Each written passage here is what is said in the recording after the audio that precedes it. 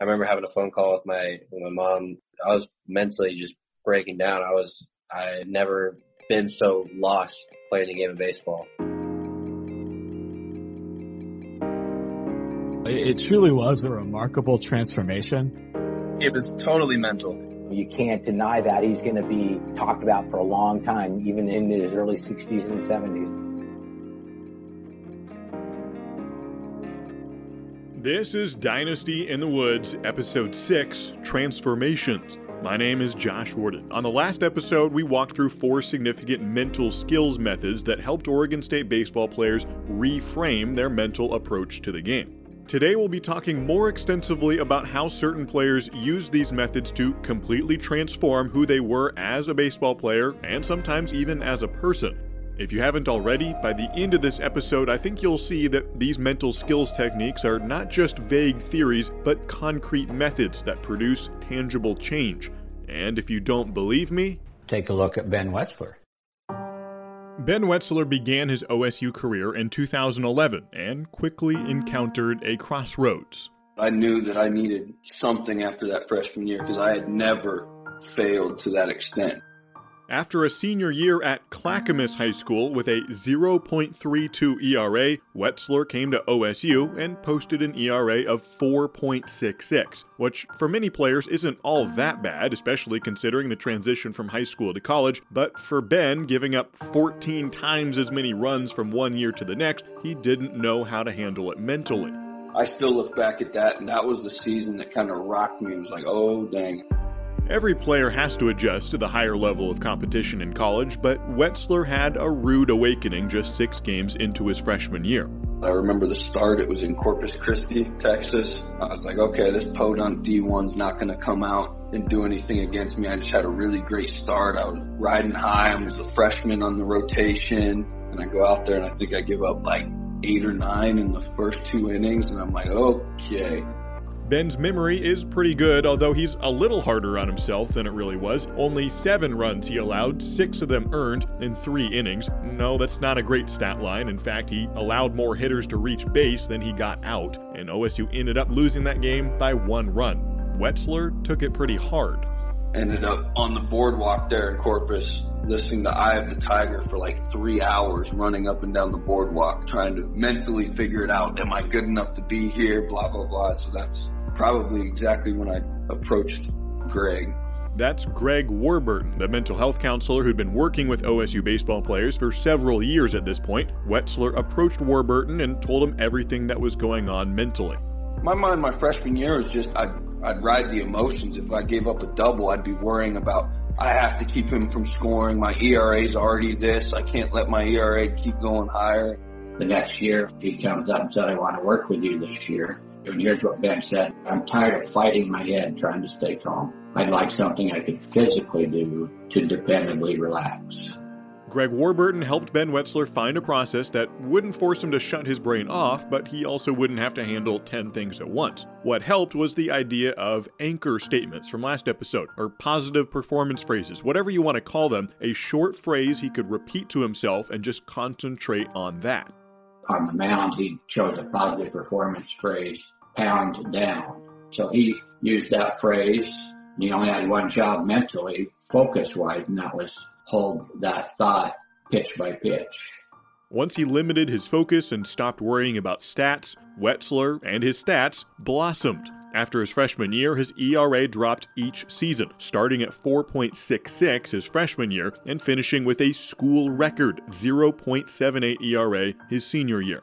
From there on out, I could care less about stats. My sophomore through senior year, it was, I want to win that title, I want to win every game, and I want to embarrass every hitter that walks up to the plate.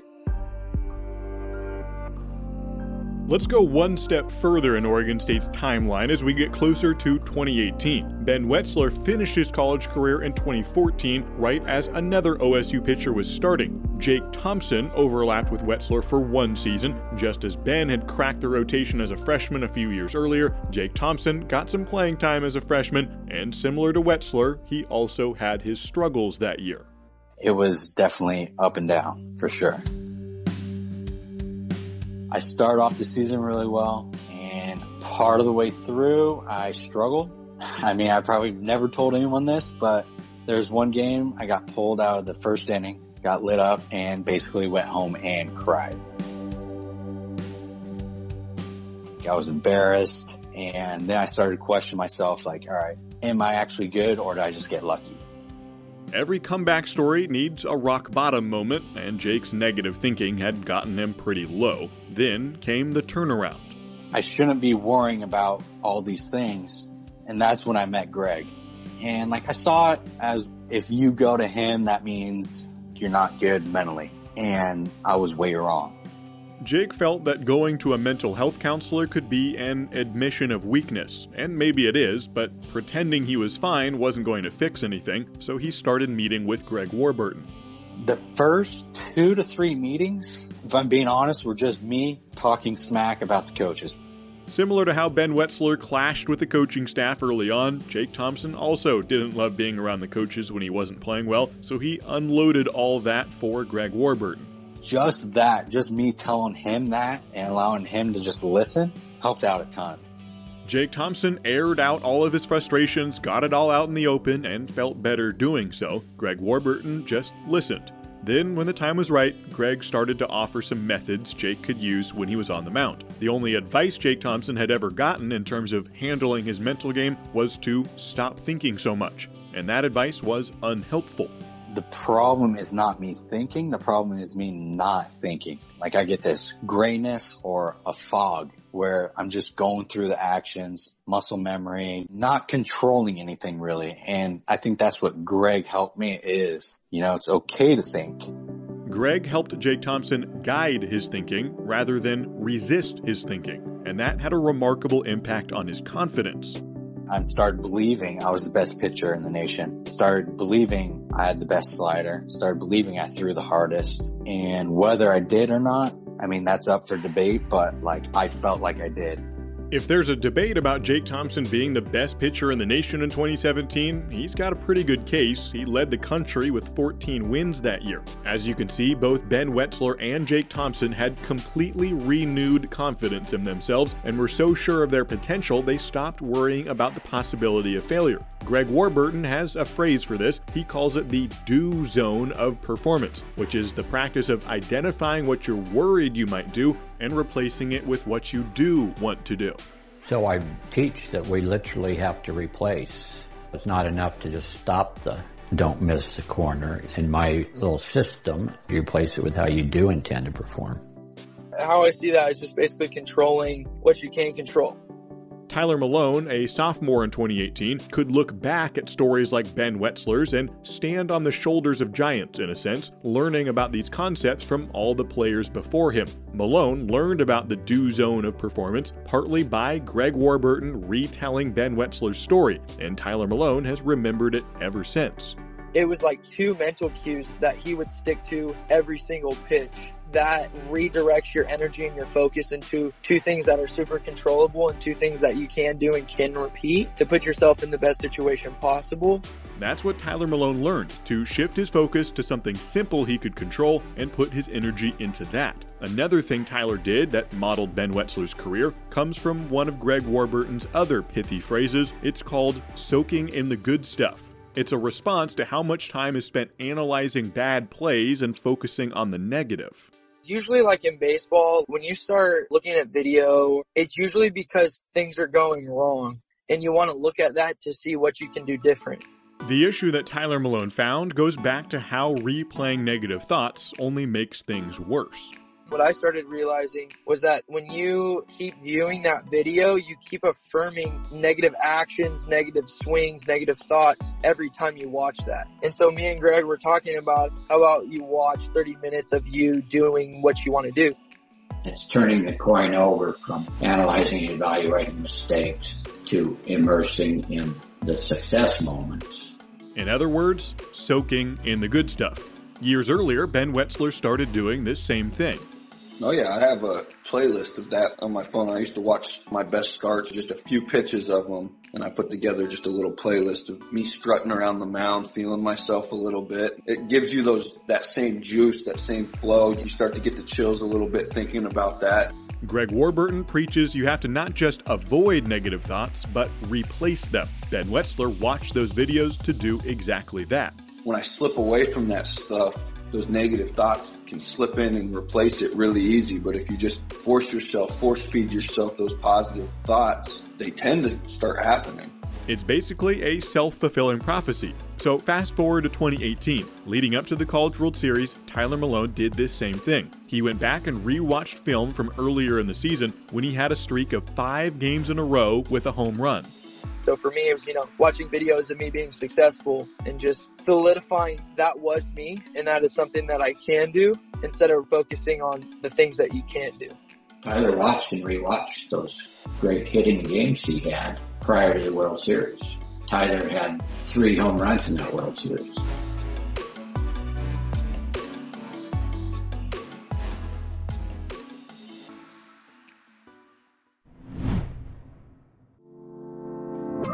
What if baseball was more than just a game, more than entertainment? What if the next strikeout could feed a family of 5 for a whole year? The next home run could provide safe drinking water for an entire village. The next win could help lift an entire community out of poverty. What if we could use baseball to restore hope and save lives? Partnering with Major League Baseball, Food for the Hungry is helping impoverished communities through the Striking Out Poverty campaign. You can join top-level baseball players who are helping with relief efforts in the Dominican Republic, not to mention Food for the Hungry's other amazing campaigns that are changing lives all over the globe. If you're enjoying this podcast, please consider donating to Food for the Hungry at fh.org. That's fh.org. The mental side of gymnastics was my biggest obstacle. Isis Lowry finished her stellar gymnastics career at OSU in 2020. She's a perfect example of how the mental issues we've talked about are far more prevalent than just on the baseball field. I struggled with mental blocks and fears. It held me back in ways that was so frustrating. I almost quit or retired. It was crippling fear. Like I would go to the gym and just cry. Like I would pretend to be sick sometimes so I wouldn't have to go to gym. Isis is primarily talking about her time before college, although some of the issues cropped up at OSU as well. The problems were not only difficult mentally, but put her in danger physically. I would balk. So that's when, you attempt a skill, you don't go, you pull out of it. And that's like when things get more dangerous because if you stop halfway, it's not great. So for me, I would balk a lot and everyone, my coaches, my teammates, they'd be like, well, why do you stop? And I'm like, I don't know. I didn't know what I was scared of. The first step in dealing with fear is self-awareness, right? We've heard Kyle Novak and others say that, and you don't have to be a psychologist to see that Isis needed to identify her fears and then find a method to handle them. I just couldn't even function because my brain was just in overdrive. So that's where the mindfulness and meditation kicked in, because when I was able to break it down and focus on each part of the skill individually rather than one whole thing, it made it a lot easier for me to control my mind and my thoughts.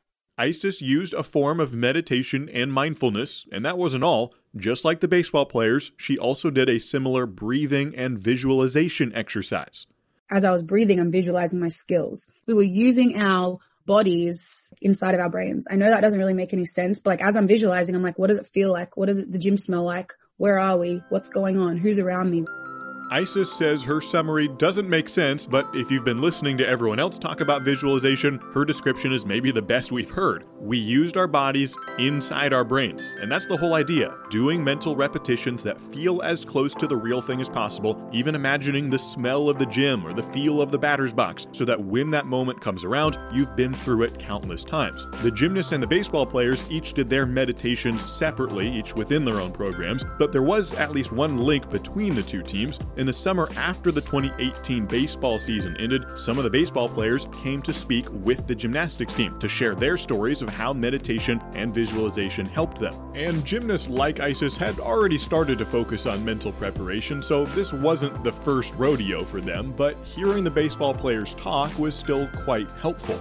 So I'm really grateful the baseball team did come in, because I think hearing them break down their fears or their, things that are holding them back, I was like, oh, it's not just about our sports. It's about like literally controlling like our minds. And that was a real shift for me, because it was like, oh my gosh, this isn't just a gymnastics thing. It's a me thing. And that gave me hope, because it was like, I can use this outside of gymnastics. It's not like I'm just wasting my time.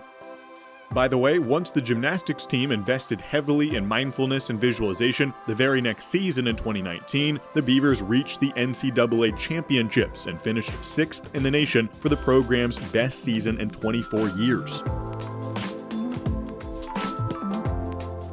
Coming back to baseball, there's actually one more mental skills technique we haven't even gotten to yet. And even though we've already talked through some of Tyler Malone's story, this technique was maybe the biggest thing Tyler learned from Greg Warburton. His main thing is, it's called EFT training, and also could be called tapping. This is method number 5, most commonly known as tapping. Remember how much negative thinking impacts a baseball player? As a mental health counselor, Greg Warburton sees not just a philosophical reason why negative thoughts are so harmful, but a physical one. He's a big believer that your thoughts and everything are incorporated into your cells. According to Warburton, cell biology research and brain science tells us that every thought we have affects every cell in our body. Warburton says human beings have meridians, or basically pathways of energy that run all around the body like a map. One study was they injected dye into lines of energy or meridians that dye would travel, that meridian. If they just injected dye randomly in the body, the dye would just diffuse. So the human body is a giant transportation system allowing energy circulation. Imagine energy circulation just like your blood. So if energy circulates like blood does, that has huge implications. With blood circulation, blockages in arteries can be catastrophic, and energy blockages are also problematic. So whenever there's, I guess you want to say, blockages or like something that's going on that you feel is like negatively impacting you, it's like stuck in certain points of your body. Blocked energy interferes with both mental, emotional, and physical functioning. Energy can get stuck just like a blocked artery. That's where EFT comes in, which stands for Emotional Freedom Technique. EFT draws from acupuncture and energy medicine to create a simple technique to solve energy blockages. This method is more commonly called tapping, because the idea is to use your own fingers to tap energy points. So there's certain points throughout the body that they recognize as, I guess, just energy points, energy flows and stuff like that. He believes that these tapping points basically allow a clear flow of energy throughout your body. Like a form of reset. So basically clears any form of negative energy. Tapping energy points like self-help acupuncture.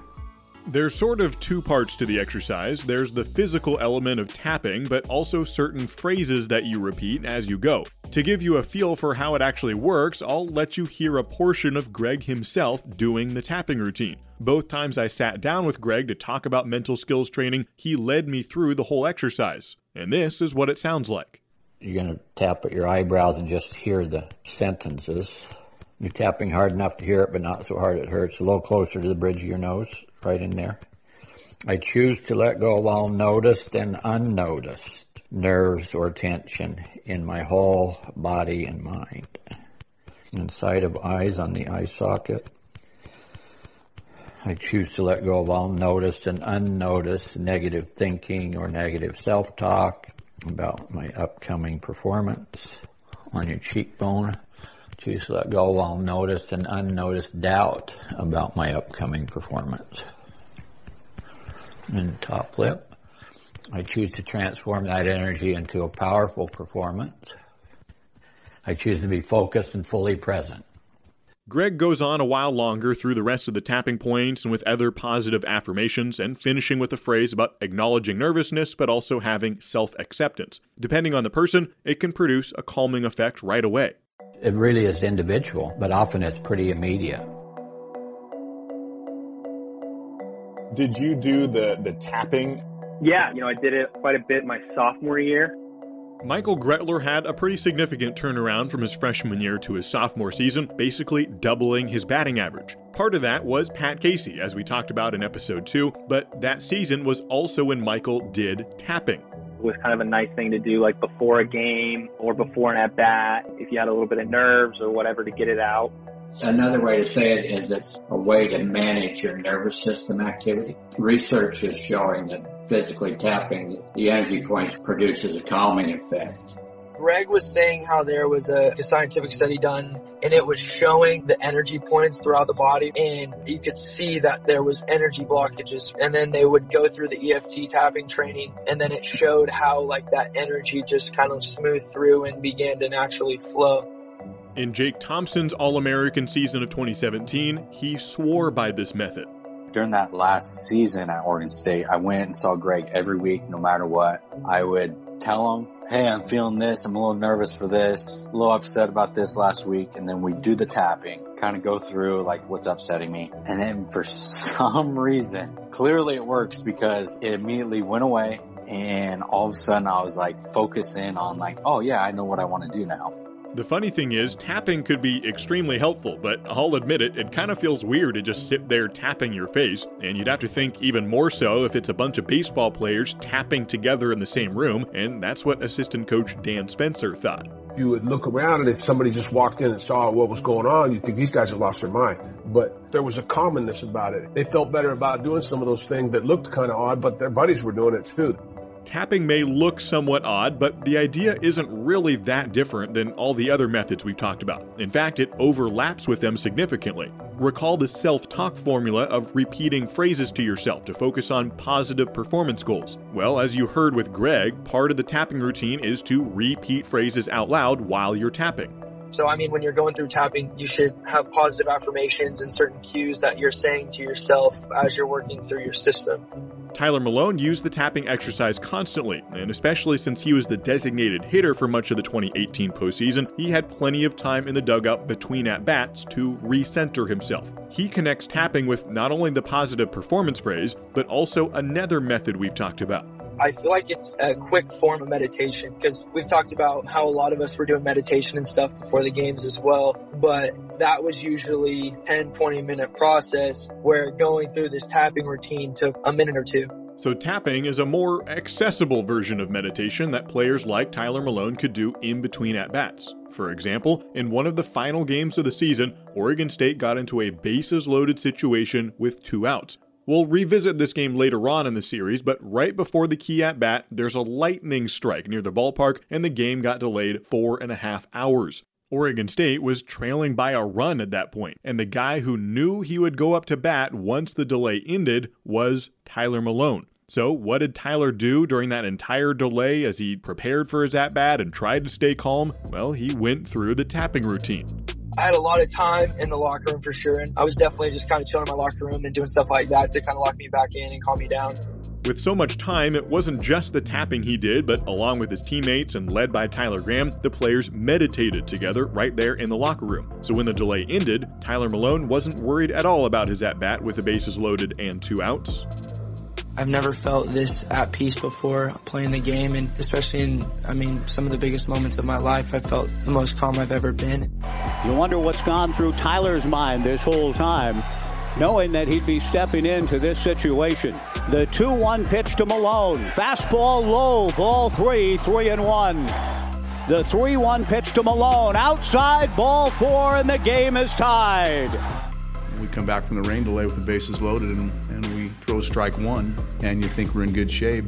Washington coach Lindsey Meggs brought up this at-bat in particular when talking about the plate discipline and composure of Oregon State players like Tyler Malone. An 0-1 count, we end up throwing 4 balls in a row that are not ideal pitches, but some pitches people would swing at. And people talk about how athletic they are. They talk about the kids that they have that are high draft picks. But, those coaches have done a phenomenal job to get those kids to buy into a hitting plan that is second to none. The practice of tapping actually got some national exposure back in 2007, and it was an Oregon State player in the middle of it. During the 2007 College World Series, the ESPN cameras zoomed in on OSU pitcher Jorge Reyes in the dugout going through his tapping routine. He and I had no idea he'd get taught on national TV. What was great about him is he was willing to use methods that were helping him. And he didn't worry about how it looked or what people were saying, because it does look a little unusual. Jorge Reyes bought in fully to the tapping routine and the mental skills training that Greg Warburton promotes. If you watched Jorge, he pitched as a true freshman in that 2007 World Series. And when he came into the season, he didn't know if he'd even pitch for Oregon State. Not only did he pitch as a freshman, Reyes won 2 games in Omaha and earned the College World Series Most Outstanding Player Award. And that brings us to the story of another Oregon State pitcher who also had some uncertainty about if he'd play much his freshman year, but eventually came up big on the grandest stage in college baseball. 11 years after Jorge Reyes' outstanding freshman campaign, this OSU pitcher made use of mental skills training, and it paid dividends within his freshman year. This player's story intertwines Alan Jager's process, Greg Warburton's philosophy, and basically every mental conditioning method we've talked about, all working together in one player's performance over one season. In this case, a pitcher by the name of Kevin Abel, 8 shutout innings and comes off to a standing ovation. You know, I've coached a lot of players throughout the years, but he's probably one of the most competitive individuals that I've ever coached. Robert Lovato is the head coach at Madison High School in San Diego. About a decade ago, Lovato noticed a young ball player named Kevin Abel. Lovato watched Kevin as a middle schooler and then coached him in high school. His freshman year, he was still just growing into his body, but his sophomore year is when he really started developing as a quality pitcher. He was actually at that point in time working out with Ian Clarkin, who was a first rounder with the New York Yankees, and he was getting some quality coaching by his father, Jim Clarkin. It was around that time that Kevin started developing what would later set him apart as a pitcher. You know what, he really started developing a nice curveball and a changeup. Most kids want to run the radar up to 90 miles an hour, and Kevin ended up doing that, but his arsenal of 3 tremendous pitches made him nearly untouchable in high school, posting an ERA below 1 over his last 2 years at Madison High. Knowing he would get drafted out of high school, Kevin prepared to choose between signing with a pro team or heading to college for at least 3 years. He was getting phone calls in the second round his senior year, and he turned down, 7 figures to go to Oregon State.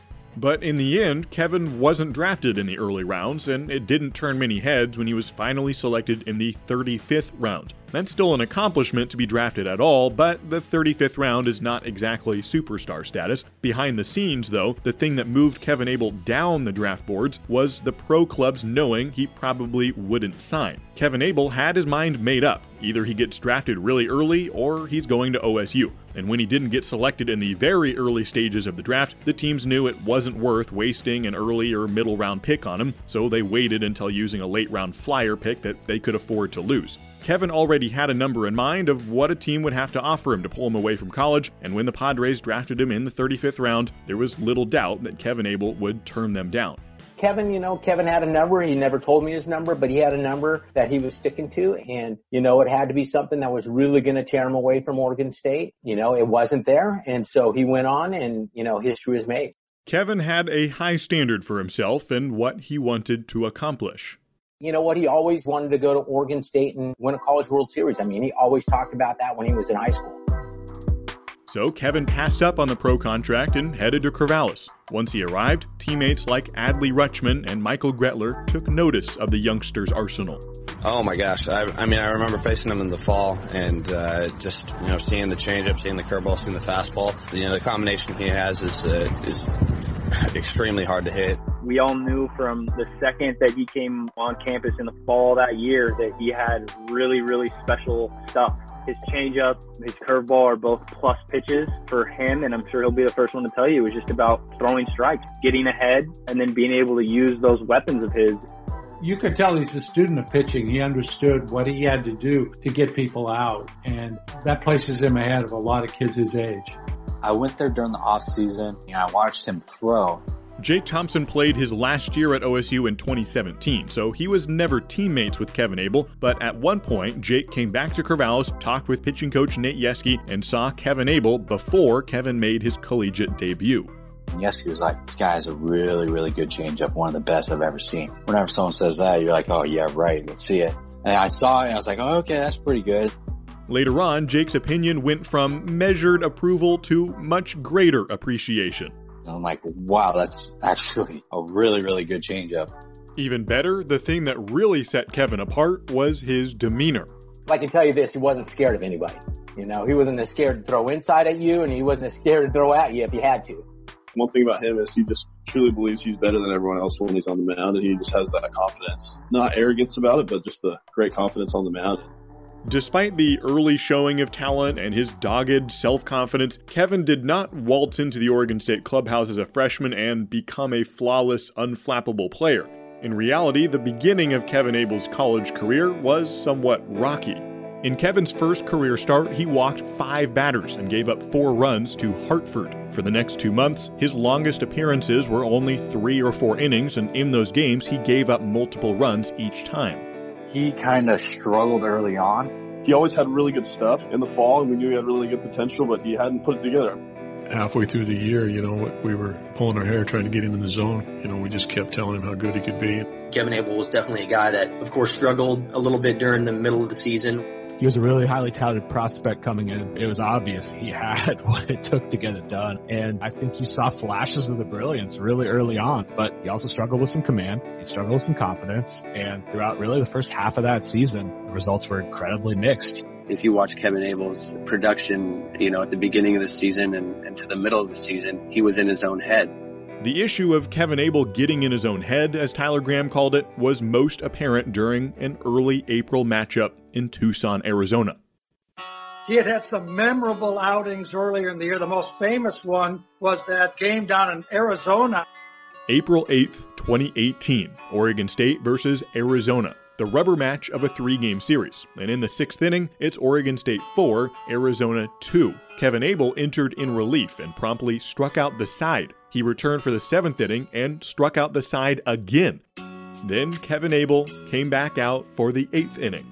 Actually, I was watching that Arizona game where he kind of came unglued a little bit. They had a nice lead and started walking. I think he walked the bases loaded. In Arizona, he pitched really good the first 2 innings, and then he had a 3rd inning where he blew it a little bit. I think, he gave up a few walks, a few knocks, and kind of got in his head. I remember at Arizona, we had the game 1, and he's in there, and he's dialed up, and he's throwing the heck out of it, and all of a sudden, ball 4 to the 9-hole guy, hits the leadoff guy before we can even get the guy up in the bullpen. He's loaded the bases. We were at the University of Arizona. He struck out the side. We're beating him, about to beat him in the series, and he's taunting the dugout, comes out the next half, loads the bases, and blows the game. Arizona was jawing at him, and they were jawing back at each other, and got into some verbal fisticuffs with the bench, and Adley Rutschman had to go almost rope him off the field like a calf in a rodeo. Kevin Abel gave up 3 runs in the 8th inning with a couple wild pitches, 2 walks, and a hit batter. Oregon State would go on to lose the game. We had to go out on a limb, throw him into some games, and extend him a little bit. Pat Casey wasn't fazed by Kevin Abel's missteps, and he actually kept giving Kevin opportunities. Then we had to come back with him again after that just to show him that, if we got confidence in you, then somewhere along the line you're going to have to get some confidence in yourself. Kevin Abel normally has plenty of confidence in himself, which is perhaps his best attribute, but also tough to maintain. After all, if you believe you're the best player and then have a bad outing, how do you reconcile that belief with the game that just happened? Kevin Abel had been so good in high school, there weren't many examples like the Arizona game in his past. I think he was a little bit, hesitant to maybe not do well and get knocked around. Kevin Abel felt the burden of failure partway through the year. I remember having a phone call with my mom. I was mentally just breaking down. I had never been so lost playing a game of baseball.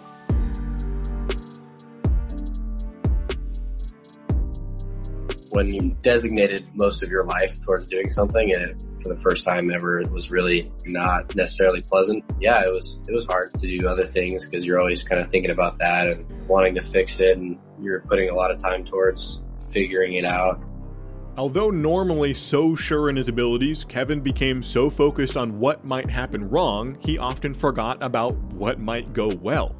I think once we were about a month into the season, there was times where I could look back and I was telling myself, don't do this, don't do this, don't do this. And instead of focusing on the good of, if you throw this pitch right down the middle, best hitters are going to hit it 3 out of 10 times and still going to be all right.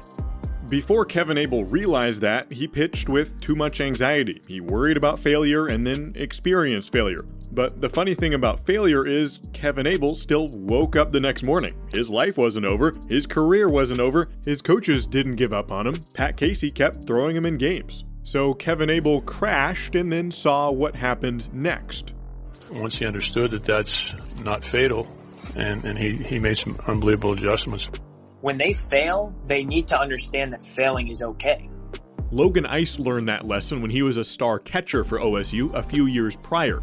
Failure's a good thing, because if everyone was just good at everything and always was 100%, I killed that. Oh, I killed that. That was great. I'm awesome at that. Everyone would be at the top of the world. There would be no high-level athletes. There would be no high-level business people, because everyone would be the exact same, because everyone would be good at everything. Take the negatives and turn them into a positive and see how when you fail, it's good. Don't dwell on the bad thing. Just take that bad thing. Let's turn it positive and just go again. I'm going to fail. Great. Awesome. I've gotten better. Keep going up the hill. Keep going up the hill.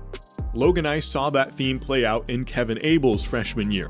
Successful people don't get to where they get just because they landed on it. There was all failure. There was all low points for all of them at some point. I mean, Abel could have cashed it in and called this it. I'm not meant to play Pac-12 baseball. I'm not meant to pitch in the College World Series. I don't even know if I'm meant to be doing anything in college baseball. Maybe I should just be a regular student. But that's not who he is. In order to learn how to succeed at a higher level, Kevin first had to fail, and then he stopped playing scared of failure. I just decided I was done with playing hesitant, being scared and all that kind of stuff, and started really committing to the process and working that mental game. That's when Kevin Abel moved to the do zone of performance, as Greg Warburton would call it, rather than focusing on the possibility of failure. Instead of, I'm going to command this pitch here, it was, don't miss. That's the wrong, you cannot have that mentality and be successful at higher levels. Fellow pitcher Jake Mulholland was a first-hand witness to Kevin Abel's transformation, especially Kevin's shift from don't to do. You have to turn the don't do this into I'm gonna do this, right? Once you have do not or don't mess up, you kind of already defeated yourself in a sense. I was giving the opponent too much credit and myself not enough. Once I kind of made that switch, I started to slowly get better and better at maintaining that process. The results were a little bit better. So I remember from that point on, it seemed like a turning point to me. The Arizona game, which Joe Casey is referring to, could be called a turning point because that was the worst it got for Kevin Abel. But if you want to use the phrase turning point to describe when things actually got better, then that moment came a little later. 23 days after the Arizona debacle came another Kevin Abel appearance of perhaps even higher magnitude on May 1st, 2018. That was a big turning point for me. Kevin Abel was still not one of the three pitchers in the starting rotation, but on May 1st, he got a chance in relief against in-state rival Oregon on a Tuesday evening. I spoke to Kevin the night before a midweek game against Oregon. Alan Jaeger, the mental skills coach who worked heavily with Oregon State players in 2018, remembers this Oregon game in particular and how Kevin's efforts in building a mental process started paying dividends. Kevin at the time was not starting. He was working on getting back. And so we kind of built his process. We started really talking about meditation. He started to join the group with Tyler. Fortunately, he really got it. He got this process approach that we teach clear as day. And the next day out, from what I remember, he dominated. Kevin didn't even start the game, but he entered an emergency long relief in the second inning. Kevin lasted into the 8th inning, keeping the Ducks scoreless the entire time, allowing one hit. Abel delivers on the inside corner with a fastball, strike 3 called, 2 down. Some serious movement on the fast one from Kevin Abel. When Kevin entered the game, Oregon led 3-0. When he left, it was 4-3 OSU, and the Beavers held on for the victory. And it's almost as if the staff looked at him and said, okay, he's clicking, he looks good. And then if you go back and you track after that Oregon midweek game, he was a great representation of creating a very simple plan that is very based on this, what we call the process, a few constants rather than a million interchangeable variables, which is sort of how we build it. And we just get him to really focus on a few things that they can control. And Kevin got it. The Tuesday game against Oregon was when it first shined through, and there was no going back after that. That game was May 1st, and if you compare the month of April to the month of May, it's as stark of a contrast as you can get. He threw 3 times as many innings in May as the month before, yet he still gave up fewer earned runs. And it got even better towards the end of the season, but instead of telling you this one more absurd statistic, I'm going to tell you with the reaction of one of his teammates, Michael Gretler. I'm going to tell you a stat, and I just want to get your reaction on this statistic. All right. Kevin Abel's ERA, just in games from the end of March to the end of April, was 7.3, but in his last 7 appearances, his ERA was 0.56. It's crazy. I mean, it was a complete different guy from early in the year, even in the fall. Like, we saw glimpses of it in the fall, but he never could kind of sustain it. But when that day hit, from there on, the guy was just nails. I look at him as kind of like almost my career in a short amount of time. Jake Thompson had his breakout season as a senior. Kevin Abel could see examples like Jake Thompson's and commit to the same process, but earlier on, having seen what it could do for others. It took me 4 years to figure that out. He basically did that in a year. We talked about when Kevin Abel's transformation happened, but we've really only scratched the surface in how it happened mentally. To Kevin's credit, he told everyone during the season there was no cause for his improvement other than the mental game. Nothing's changed physically. I'm not throwing any differently. I don't look any differently. I'm not throwing 8 miles an hour harder. It's all just been up here. A lot mentally, that's for sure. That answer was after his first postseason start in 2018, one of his best performances of the year. And the funny thing was, Kevin would keep on getting that same question over and over. Why are you so different, Kevin? What changed? Why are you so much better? And he'd give almost a carbon copy answer. Nothing's changed physically. Nothing's changed. I mean, I'm not throwing any new pitches or anything. It's all been in my head. 2 years after those press conferences, I asked Kevin, did it feel like people who asked you that question just didn't really grasp what you meant? I guess maybe a little bit. I think it was just, the answer just wasn't good enough. That's why they kept asking. They don't understand how much of this game is mental. Well, I like Kevin's answer, and I wanted to hear more. A lot of it started out with just not being so hard on myself pitch to pitch. When I did make a mistake, I would let it go and not taking that negative thought and that negative energy into the next pitch. We've seen how critical self-confidence is for success. Well, it tends to be that the people most invested in the mental game also have the biggest jumps in self-confidence. I have the best head coach in the country that believes in me, and I got the best pitching coach in the country that believes in me. I got the best team behind me that believes in me. And so it was just me that needed to believe in me. And once that happened, things started to click, and I was able to pitch the way that I know I can pitch. He's right. Until you believe that you can do that, it's pretty hard to do it. In the beginning, probably didn't have the confidence to throw the fastball where he wanted, to think that he could throw the ball by people. And you have to pitch a little while to understand how good that you might be. And I think as the season went along, more and more he gathered confidence in what he does. Kevin Abel ended his season by starting in one of the College World Series Finals games, and we'll relive these games more fully towards the end of this series, but we can't talk about Kevin Abel's progression without noting he had quite the performance in that game, a complete game shutout. And Kevin Abel's efforts in the mental game were visually evident on the biggest stage. And you could just tell in his face. It's almost like he kind of had no emotion at some point. He was so in tune with his process that he kind of became his process. He looked very unusually calm. If you saw his face on the mound and how composed he was, it was like he was playing a video game. His mouth was closed. He was calm. His heart rate was down. He wasn't stressed out. And some kids can be like that for a couple pitches or a couple innings, but he was able to sustain that for the entire game. And that's when you know you finally have conquered the mental game. Coming in as a freshman, it's tough. Kevin's always had unbelievable stuff. I think that just the strides he's made mentally are unbelievable. And, that's the toughest part to improve in the game of baseball is mental. Just to see how he's progressed. I'm super proud of him. I feel so fortunate to be able to catch him. And like he says at the end of the year, I don't throw any harder. I don't have any more pitches, but I focused on my mind and the mental game, and that took him to the top. The crazy part is there was not much time elapsed between his lowest moments and the performance you just heard Zach Taylor, Jake Mulholland, Adley Rutschman, and Tyler Graham discuss. We're not talking about Kevin Abel's development from season to season, we're talking about April to June. Kevin Abel had become a new pitcher in 2 months. I think people don't know how much you can actually truly get better during the season. He did that, and he was our best pitcher in the postseason.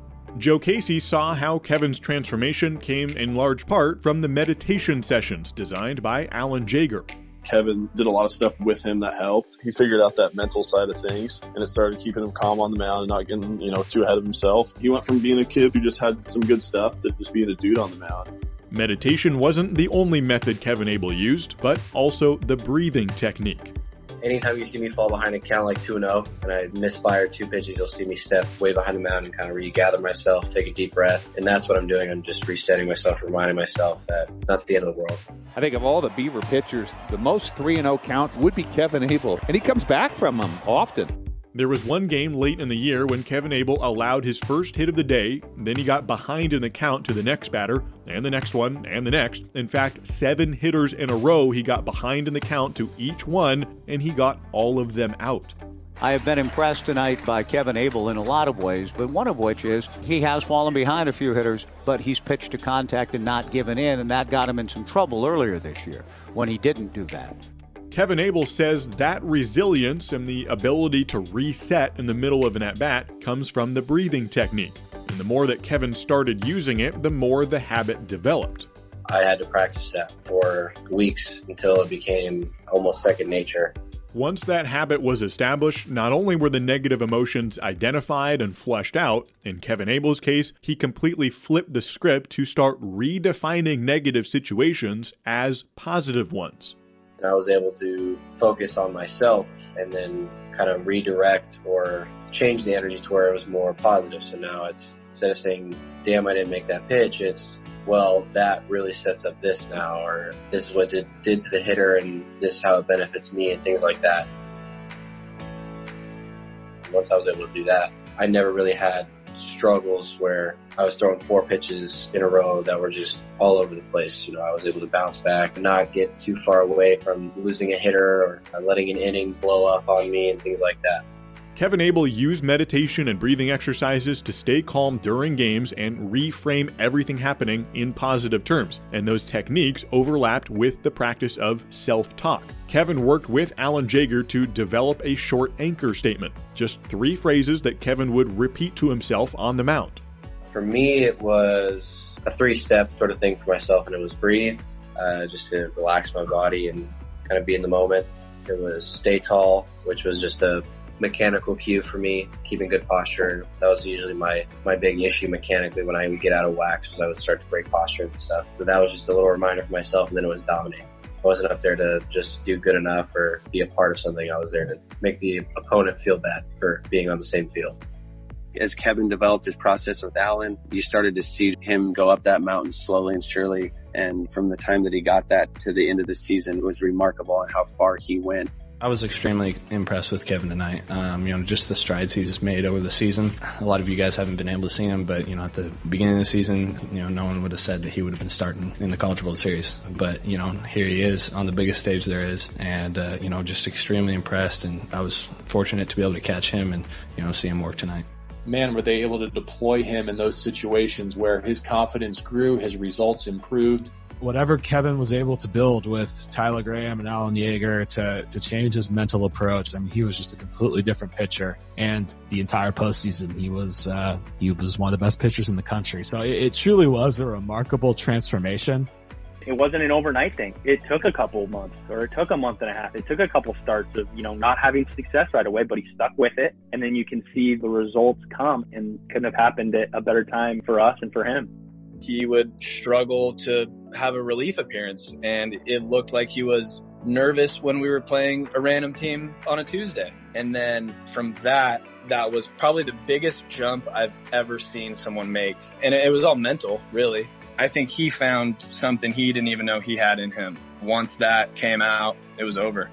It shows what the mental game can do for you, because he dedicated to it. It was the only thing that was prohibiting to him.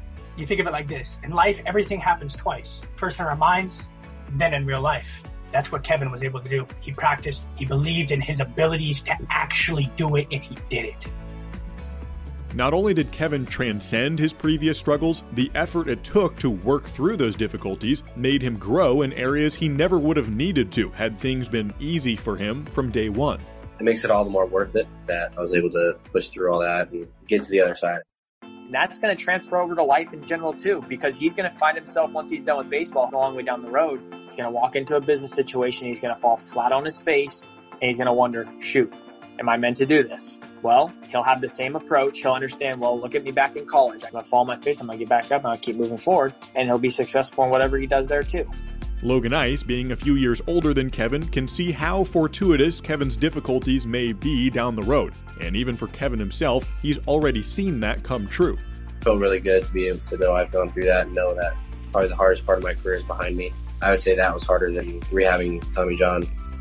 When I talked with Kevin, he had not pitched since his surgery in 2019. Tommy John surgery is invasive and requires a tedious rehab process. It's totally possible to return to top form after having the surgery, but not easy to do so. Still, Kevin was ready to do exactly that, in large part because of the difficulties he faced in 2018. And that wasn't the only area Kevin Abel showed more maturity because of his journey in baseball. Even relationship issues became less problematic. I mean, everyone always says baseball teaches you lifelong lessons, and I think the funniest thing was my girlfriend was telling me I was not doing well with communicating or something like that, and I was like, oh yeah, that's perfect, I'll do better. And I was like, why didn't you tell me sooner? She said, well, I didn't want to tell you you're doing something wrong. I was like, I get told I'm doing something wrong every day at practice field 4 hours a day, so it doesn't make it any different. So I think just you learn how to take criticism, you learn how to manage yourself in a pressure situation. And that's the best part about athletic competition and the mental game in particular. The concepts we've been talking about are not just true in baseball. This is like life stuff. This isn't just baseball stuff. This is everything. As I've moved on and continued to grow in this game, I think that's the biggest thing I've learned, Josh, is this mental game. I haven't stopped growing and learning. I've just continued to educate myself. I still do it. I still meditate. I still try to get to this quiet mind, because when I'm quiet and my mind's under control, I'm not frustrated. I'm not lashing out on people. I'm in control of my emotions, and I can think clearly and make the right decisions. Kyle Novak finished his baseball career in 2018. He's still involved in the sport now as a coach, and while his mental game may look a little different, he might change his anchor statement or visualize with other goals in mind, but he still uses those same fundamentals. A lot of those anchor statements have changed. I think a lot of playing sports my whole life, I was defined by what I was doing. When I got out of playing, I started to realize that sports and things don't define my life. And with that perspective, that is an anchor statement I have today is, I'm not defined by what I do, how my success is, how I get this kid to hit in a cage. Like, I'm not defined by that. What defines me is my own philosophy that I've created for my own life. And that's how I judge my performance. Was I authentic? Did I have courage? Was I willing to do whatever it took? And then valuing the things that I value in life and really judging my performance based on those.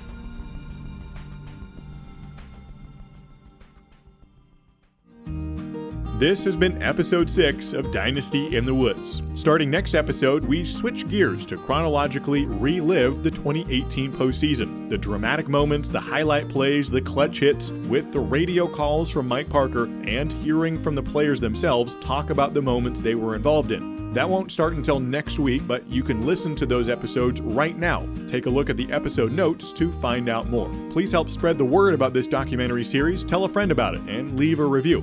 I've been your host, Josh Warden. Thanks to Hank Hager for helping set up some of the interviews and his work on behalf of the OSU baseball program. Radio clips credited to Learfield IMG College. Have a great day, everyone, and let's talk next week.